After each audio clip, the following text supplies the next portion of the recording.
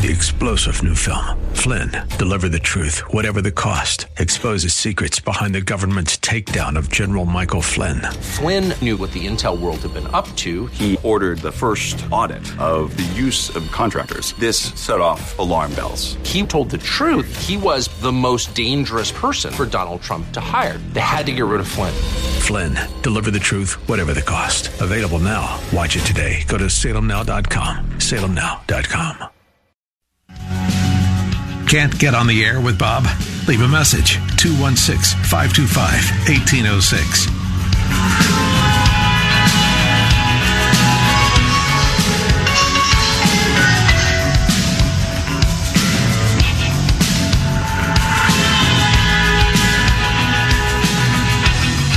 Hour number 2 is underway now at 9 minutes past 10 o'clock. Thank you for being with us on AM 1420, The Answer. So the verdict was probably not a huge shock to a lot of people, particularly millions and millions of Americans who saw a 9-minute and 29-second video-ish of Derek Chauvin with his knee on the neck of George Floyd. Members of the jury, I understand you have a verdict.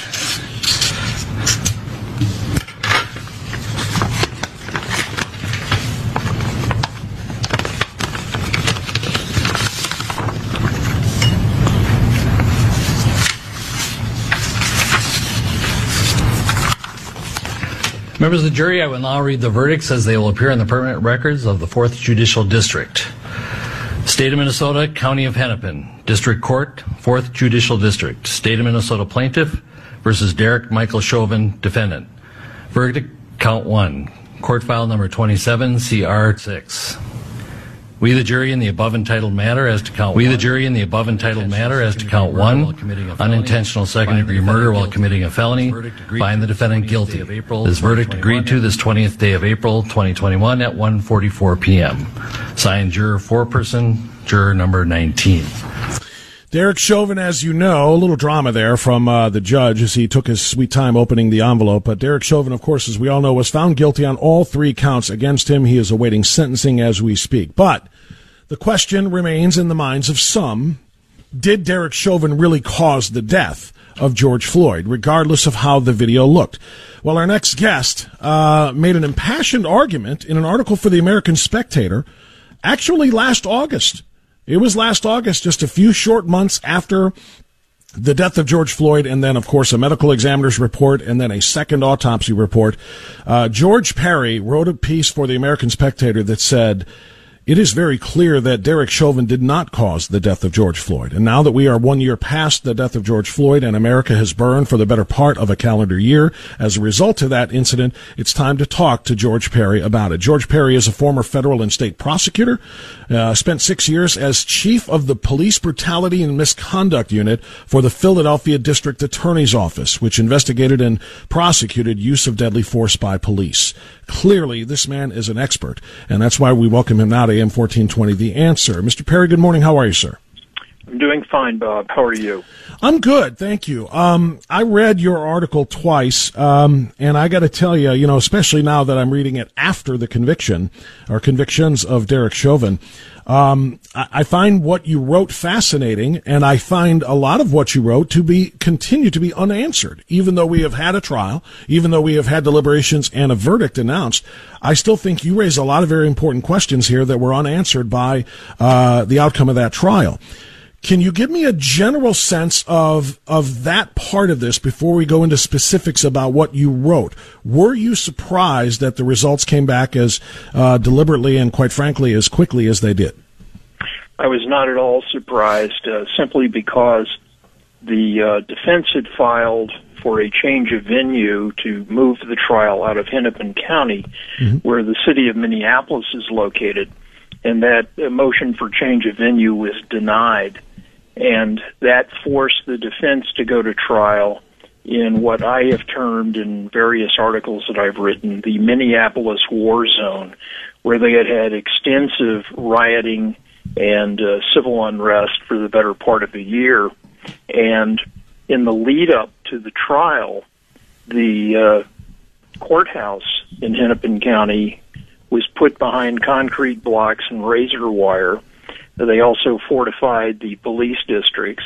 They arranged for the National Guard to come in and patrol Minneapolis during the trial, and closer to the time of the expected verdict, they increased that presence, and the city of Minneapolis took many, many security steps in anticipation of the verdict.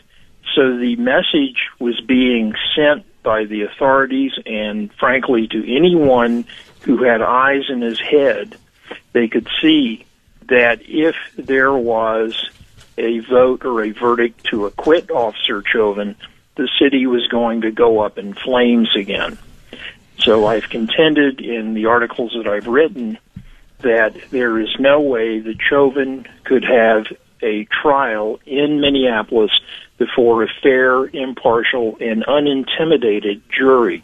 Mm-hmm. This trial was nothing more than a theater production to cover up for the fact that what we really witnessed was the victory of mob violence and mob justice. Let me respond to that, if I could, by saying that, first of all, I agree. It was not and could not have been a fair trial for the exact same reasons you state. However, if I'm playing devil's advocate here, I would ask this. Mm-hmm. Where could a trial have been held where that would not have been the case? Yes, they already had the violence and the looting and the burning and so forth and so on in Minneapolis. But if they had moved that venue and tried him in a different city in the state of Minnesota, anywhere, wouldn't the protesters and the rioters, the Black Lives Matter Inc., and so on and so forth, done the same thing? They would have descended upon that town, city, jurisdiction, or whatever, with the same threats, basically. There probably would have had to have been the same protections of property made in any location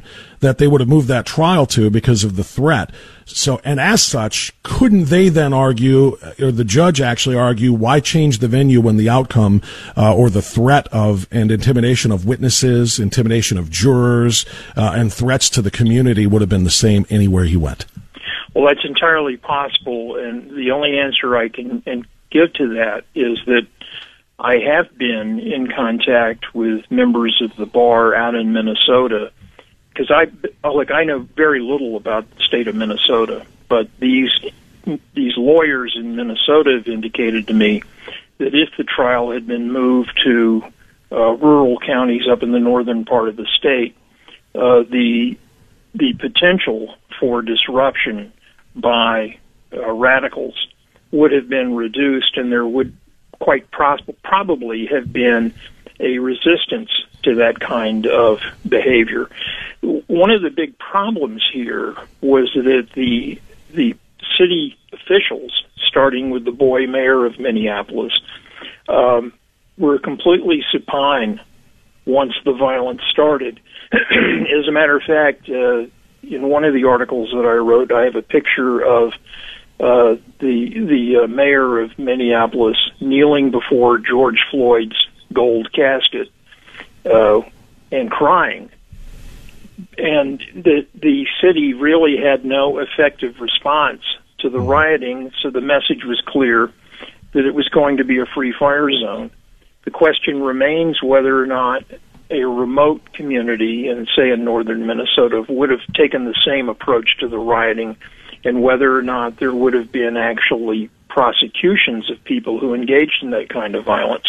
As it was in Minneapolis, there were virtually no effective steps taken to quell the violence and to discourage that kind of intimidation. I think the role of race, though, George Parry, would probably have been an issue, though. You move it to a rural, up in the northern part of the state, like you're talking about, if it becomes a less than diverse jury pool there, the argument would be they moved it so that there weren't black jurors on the, enough black jurors, rather, to convict him the way there would have been in Minneapolis. You move it to a rural area, which is typically a little bit more white than diverse, and that would have been an argument I would think they would make. But we'll never know. They didn't move it. So let's focus on what we do know. I want to get into your article a little bit here.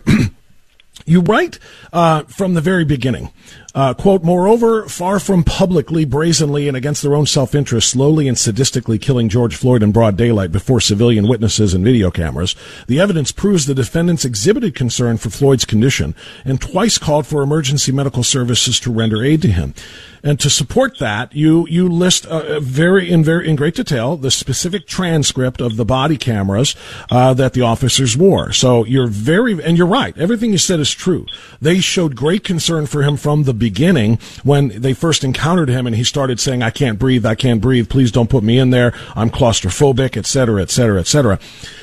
The question I have, and this is again what America has, is all of that concern that they showed, which is provable by videotape and transcript evidence, is all of that undone by the perceived lack of interest in his health and in his comfort and in his care by Derek Chauvin for 9 minutes and 29 seconds?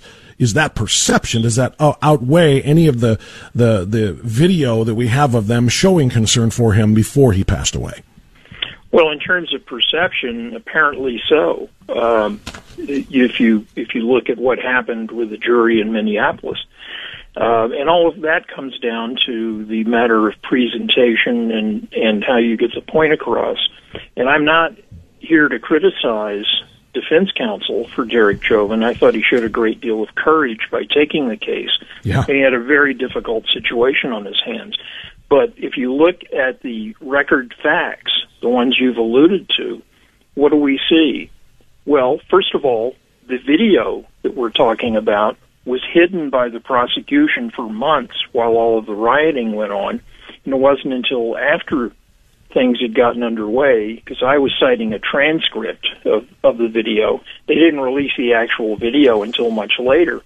And the video shows that the police officers, when they were attempting to get George Floyd into the squad car, were really quite considerate of him. They were shouting, "Don't put me in there, I'm claustrophobic." And one of the officers says, "Well, we'll roll down the window on the squad car."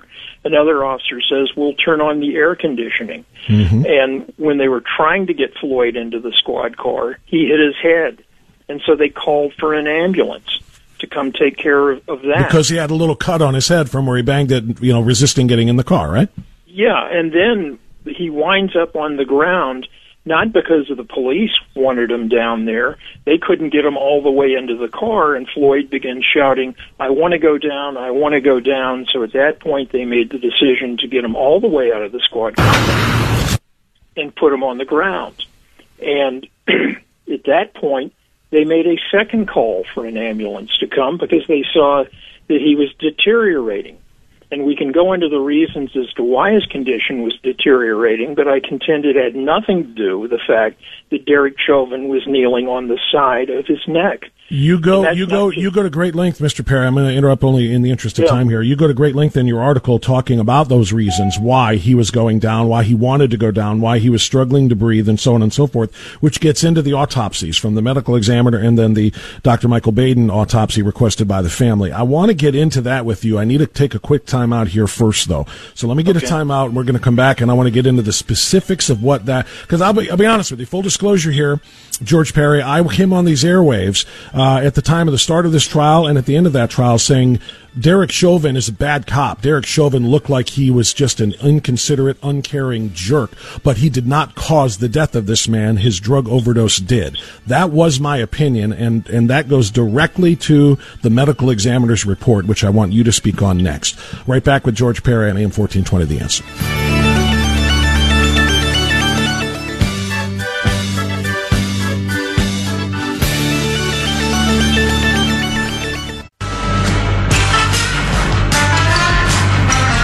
Okay, 10:24. I want to continue now with George Parry. George Parry is a former federal prosecutor and a state prosecutor, and also spent 6 years as chief of the Police Brutality and Misconduct Unit for the Philadelphia District Attorney's Office. And he wrote a piece about George Floyd's death and who really was responsible for his death. Now, Mr. Parry, I want to quote here. I want to get into the medical examiner's report here and the contradictory findings from the second autopsy performed by Dr. Michael Baden and Dr. Alicia Wilson, as you write. Now, one of the things I'd ask you about is, you kind of lead into it with this. Moreover, prior to issuing the autopsy report, the Hennepin County Medical Examiner preliminarily found that The autopsy revealed no physical findings supporting a diagnosis of traumatic asphyxia or strangulation. He had underlying health conditions, including coronary artery disease and hypertensive heart disease. Quote, the combined effects of Mr. Floyd being restrained by the police, his underlying health conditions, and any potential intoxicants in his system likely contributed to his death. End quote. So I guess the question I would have, and I'm sure the jury would ask, is if those underlying health conditions and intoxicants were part of the equation, but also the restraint by the police was part of the equation, does that not equal causation on the part of the officer? Well, as worded that way, possibly, but if you go further, and it's not in that article, I wrote about it in subsequent articles. Mm-hmm. In July of 2020, the Hennepin County medical examiner, Andrew Baker, was interviewed by the FBI, and that FBI 302 was not released by the prosecution until October of 2020. And here is a summary of what Dr. Baker told the FBI. First of all, he could not provide an answer if but for the actions of the officers, whether or not Floyd would have died. He couldn't predict what would have occurred, and he did not know if Floyd would have lived but for the officers' actions. Now, this is what he's telling the FBI. He said he did believe that because of Floyd's heart disease and the intoxicants, which, by the way, was a fatal overdose of fentanyl, as well as the stress from the events that occurred with the Minneapolis police officers, was more than Floyd could tolerate. His heart was larger than it should be, but there was no evidence that Floyd's airway was literally blocked shut. And when viewing the body camera footage, Dr. Baker said the pressure did not appear to be directly over Floyd's airway. Floyd would have been unable to speak if pressure was directly over his airway. And he said that Officer Chauvin's positioning on Floyd's body does not fit anatomically with occluding Floyd's ability to breathe or airway. Mm-hmm. The absence of petechiae, which are small ruptures in the blood vessels in the eyes and on the skin, weighs against strangulation. And he said that the struggle between the officers and Floyd weighed into his opinion because physical exertion increases heart rate, releases adrenaline, and increases the respiratory rate as well as cardiac demand. All of these things increase the likelihood of a bad outcome. And then the final thing he said, which I believe I alluded to in that first article, mm-hmm. He said that fentanyl, and Floyd had this massive overdose of fentanyl in his system. Fentanyl may cause pulmonary edema, and evidence of pulmonary edema was found during Floyd's autopsy. And he said by that he means that Floyd's lungs were heavy compared to normal lungs because they were full of fluid. That is the pulmonary edema.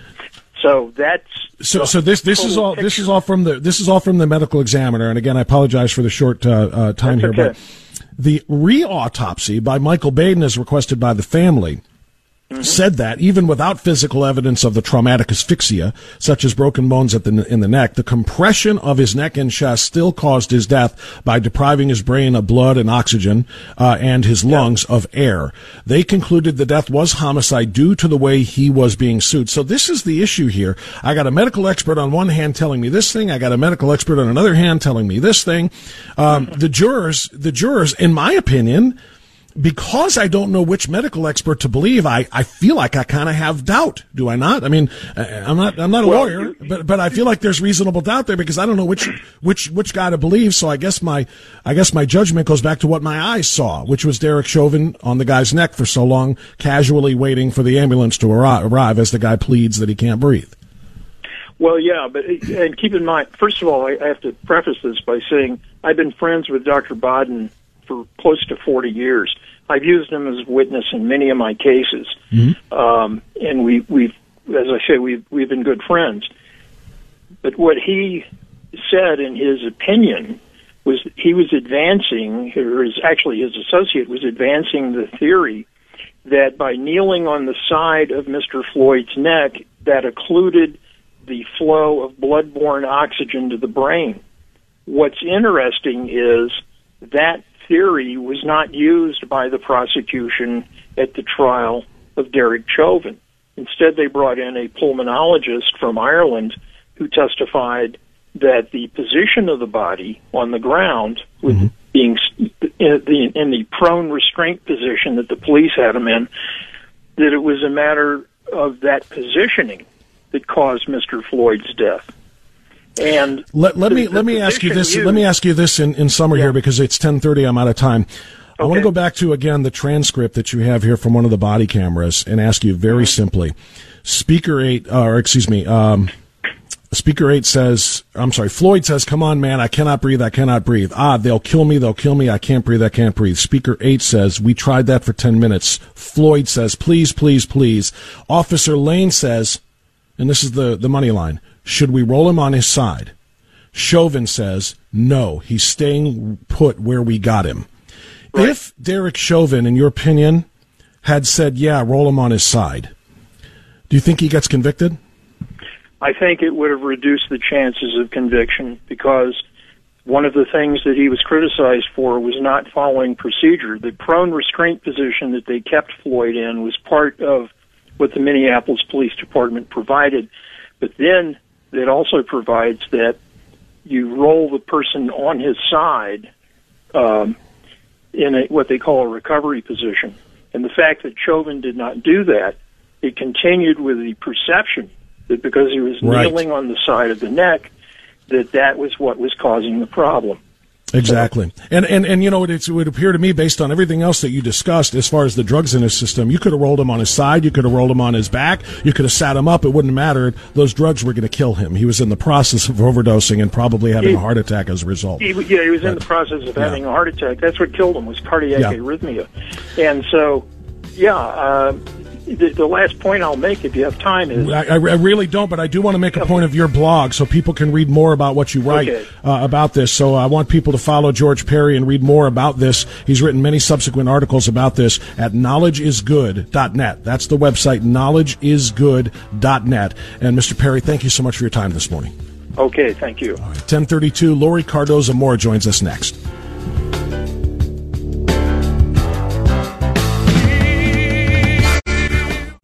France, here on AM 1420. The Answer.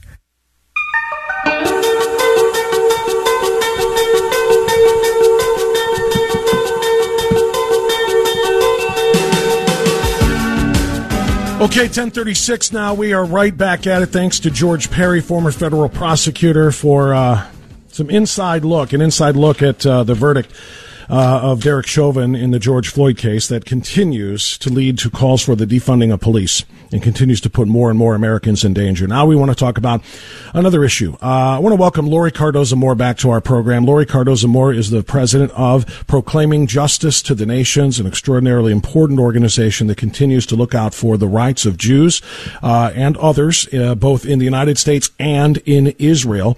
And she is also working very actively on behalf of all persons who may be oppressed in the United States, including, by way of things like critical race theory, white people. Laurie, thank you for coming back on the air with us this morning. How are you? Bob, France, it's great to be back. Thank you so much for having me. Yes, this is a critical issue to the future of these United States. No question about it. I've got three main subjects that I want to discuss with you this morning, Laurie. I want to talk about Israel, and I want to talk about the current state of the hostility there in Gaza, the ceasefire, how legitimate it is, whether or not it's going to last very long, especially with the Biden administration continuing to bootlick Iran, which funds all of those terrorists in Gaza. I want to talk about that. I also want to talk about the state of Holocaust education in the United States today. But let's start with CRT. You are working, at least in Tennessee and Florida, as I understand it, on textbooks and curricula, and working to ensure, as best you and others can, that critical race theory is not included in the curricula for students in those states. Can you tell me about that, and tell me why is it particular to those specific states? Yes, and Bob, I also want to mention that we're working diligently also in the state of Ohio, California. This whole critical race theory issue has just exploded. And the reason being is because we've been involved with other organizations to expose what is happening, the indoctrination that's going on in our children's classrooms. And really, this started a decade ago when we found anti-Semitic and anti-Israel content. As we continued to dig into the textbook with that information, we saw anti-American, anti-Judeo-Christian content that went against the very values of America. And I tell you, a decade ago, I was warning our state legislature in Tennessee that if we don't get rid of these textbooks in this curriculum, we're going to lose our country. And we saw what happened last year with the attacks happening in Oregon, in Washington State. We saw it in Wisconsin, all over the country. And it's because of the indoctrination going on in our classrooms. And critical race theory really has just shown up on the in our purview over the last year. It's been going on for some time, and it actually started in South Carolina with a professor there. And we've been doing research. A lot of the information for your audience, they can go to our website at pjtn.org. We've got a lot of information there about this and the other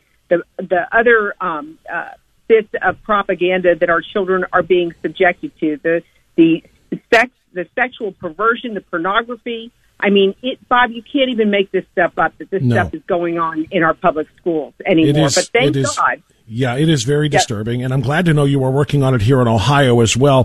PJTN's mission statement says PJTN educates, advocates, and moves to activate Christians, Jews, and all people of conscience in building a global community of action and prayer in support of Jews and Israel. But it's so much more than that.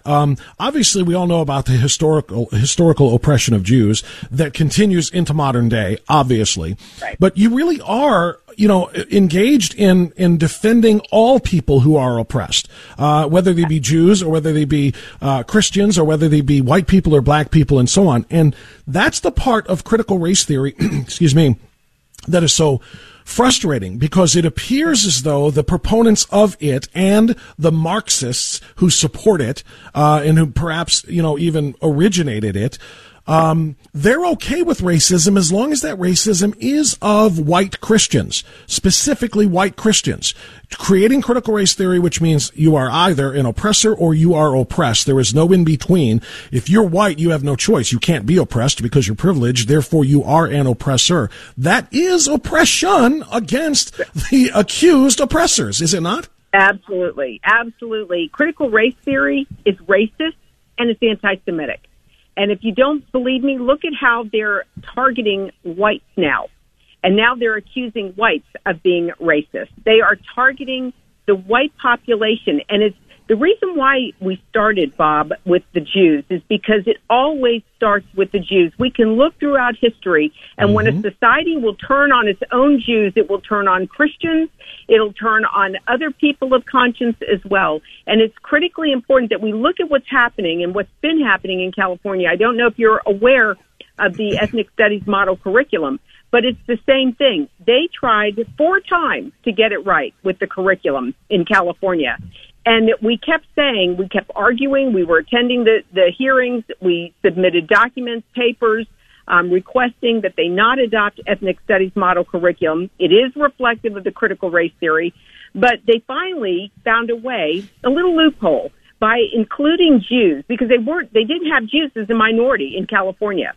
And so they finally included the Jews that are Jews of color, Jews who came from Arab countries, because they have a different skin color. So we'll include them, but we're not going to include the white Ashkenazi European Jews. No, because they fit the narrative of the white privilege, like white Christians. And so you see this block of people that are white. They can be Jews, they can be Christians, they can be, Hispanic. If your skin is too white, then you are the problem. This comes back. Barack Obama was just talking about this on Stephanopoulos' show the other day. Yesterday, I think it was. And he's convinced America that we have a problem with systemic racism. I would argue, Bob, we didn't have a problem with systemic racism until Barack Obama became president. And that is the truth. We have, are there going to be people that are racist? You better believe it. Are there going to be people who are anti-Semites? Yes. And our job is to try to change that viewpoint, to educate people. But are we against blacks in this country? I don't think so. When you have education and you... I apologize, Laurie. I was just going to say, well, the idea that this argument is coming from a black man who was elected president of the United States, that the United States is systemically racist against black people, is just the most absurd thing on its face that you can even imagine. It wasn't the black population that elected Barack Obama president. They're only 13% of the population, and only a small portion of that is of voting age. Barack Obama was elected president of the United States, a black man, by white America. How can we be a systemically racist nation and elect him not once but twice? It's like Goebbels. If you repeat a lie often enough, long enough, people will begin to believe the lie. And that's where we come in. That's where we have to challenge this propaganda. We challenge the content in curriculum, Holocaust education, civic standards. We've been working, thank God, with Governor DeSantis in Florida. We've worked on drafting Holocaust standards and making recommendations to the Department of Education to address this issue of the Holocaust, because now we're even using the Holocaust as a way to rewrite history. And unfortunately, Bob, too many people, now we're hearing, as we saw in Boca Raton a couple years ago, that principal in Boca who told a parent, I can't say that the Holocaust actually happened. You know, there are people who don't believe that, that really took place. And there are people that actually say, and kids, Bob, kids that say, we don't believe that 6 million Jews were murdered. We think it was a lot less. Are you kidding?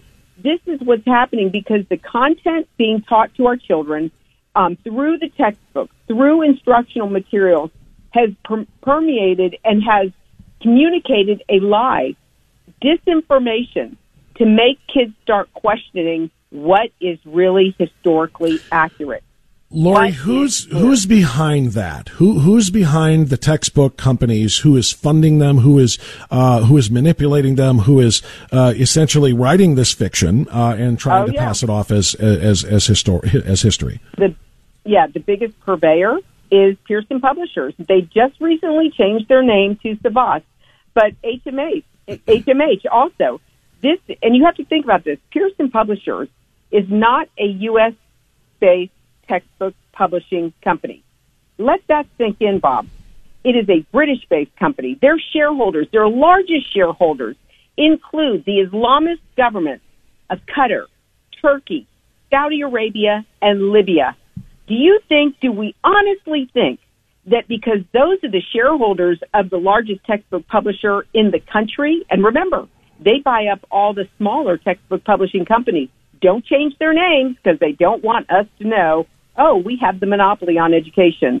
No, this is what is permeating our textbooks. It's why our children have turned on America, because they have rewritten history. And when we exposed this a decade ago, Bob, we started hearing from parents and citizens who saw similar content in their children's curriculum, and they contacted us. Of course, Ohio was one of those states, and that's why we are actively engaged in the state of Ohio to rid this, because Ohio is a key. It's a key battleground state politically. It's a key state, and so it's critically important that we mobilize parents and citizens to rise up to take back local control of their children's education. And even if you don't have kids in the public school system, doesn't matter. You pay taxes. You have a vested interest in what we are teaching our children. There's no question about it. Even if you don't have children, you may have grandchildren at some point, or whatever the case might be. Whether your kids are grown or you didn't have any, you do have a vested interest in this. So here's what I don't understand. We've got two different types of miseducation, if I can use that word or that phrase. We have a British textbook company that is owned essentially by shareholders in majority Muslim countries, teaching Holocaust denial and Holocaust fiction essentially in some textbooks. And then we have critical race theory being advanced. So in other words, I can understand the anti-Semitic nature of the majority Muslim shareholders that are in that British publishing company. But then is it just coincidence that we also have the critical race theory, which isn't necessarily specifically about the Holocaust or about Jews, but about, again, essentially dividing people along racial lines, seeing race first, second, and always? Is that a separate group backing that type of textbook tyranny, or are they connected somehow? It's the same. It's connected. Look at Black Lives Matter. Let's use them as an example. Black Lives Matter is a racist group. Breonna Taylor's mom just recently came out calling BLM a fraud. Yeah. That they were to stop using her daughter's name to raise money. We see this in others. But they say that. But she said that she said that I think Laurie Cardoza-Moore, because she wasn't getting enough of it. The families of some of the black victims of police shootings, and that's how they refer to them, need more money from Black Lives Matter. In other words, if they get paid, they won't criticize Black Lives Matter. So I don't put a ton of stock in that. Yeah, no, but you know what? It just goes to show the illegitimacy of this group. They're not interested in really addressing the issue of racism. All they want, they saw it as a cash cow and a way to raise money. They raised $90 million, and where did the money go? To continue to further the Marxist agenda in our country. No, it's unacceptable, and again, it's up to us, we the people, and that's why the audience needs to go to our website, pjtn.org. You need to sign up to get on the mailing list so we can mobilize and activate you. We've got a Facebook page for whoever's still on Facebook, because there are still people that we're trying to reach to inform parents and citizens about this growing problem. And it's happening in every state across this country. Biden is pushing critical race theory. And, of course, critical race theory, they're using it also to push this agenda against white America. They're trying to rewrite American history. This is critically important. If we do not know who we are, where we came from, we will not understand our role and our destiny as a people, not just as a nation, but when it comes right down to our communities, our local governments. We've got an election coming up in 2022, and we have got to know who we're going to be supporting. Who are the school board members who are running? What do they believe? And if these people believe in critical race theory and that we have a systemic racism problem, that's your cue, ladies and gentlemen. They need to be removed from office. And maybe it just happens to be you that's going to run against them. We have to take back local control of our communities and our children's education. If we are going to salvage this country for our future, for our children and our grandchildren, it starts with us. The cavalry is not coming, Bob. We're it. White Christians and Jews are indeed in the crosshairs as much as they have ever been. In fact, perhaps more so because of critical race theory and because of what you described with respect to Holocaust education, or again, miseducation. I know that's not actually a word, but you understand the point. Last thing before you go, Laurie, and I've only got a minute here, so 60 seconds or less. Your thoughts on the fragile ceasefire right now in Gaza? When I don't know how much longer Israeli Jews are going to have to put up with this, because it just seems like as soon as Iran gets around to funding the terrorists and Hamas with more rockets, then they start up again. Oh, yeah, no, Israel should have gone in and finished the job. And unfortunately, the world tells them to back off. In 60 seconds, I can't go into the details of it. You'll have to have me back on your show. But I will say this, is that the terrorism in Israel the goal is to make Israel Judenrein. It is to eliminate the Jews from the face of the earth. It's to eliminate the Jews from the Middle East.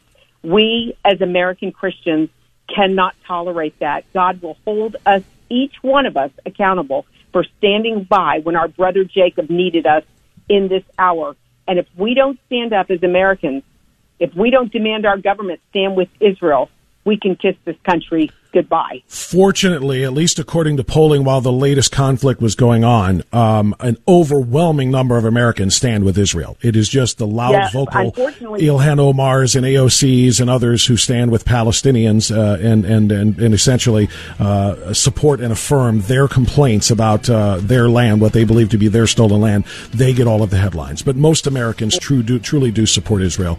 I'll tell people to do, as you said, go to pjtn.org. I'm looking at it right now, Proclaiming Justice to the Nations, pjtn.org. Laurie Cardoza-Moore is the founder. Laurie, thank you so much. Great information. We will have you back on again soon to talk more about that. Bob, look forward to it. God bless you. Keep up the great work. Thank you so much, and you as well. 10:53, right back.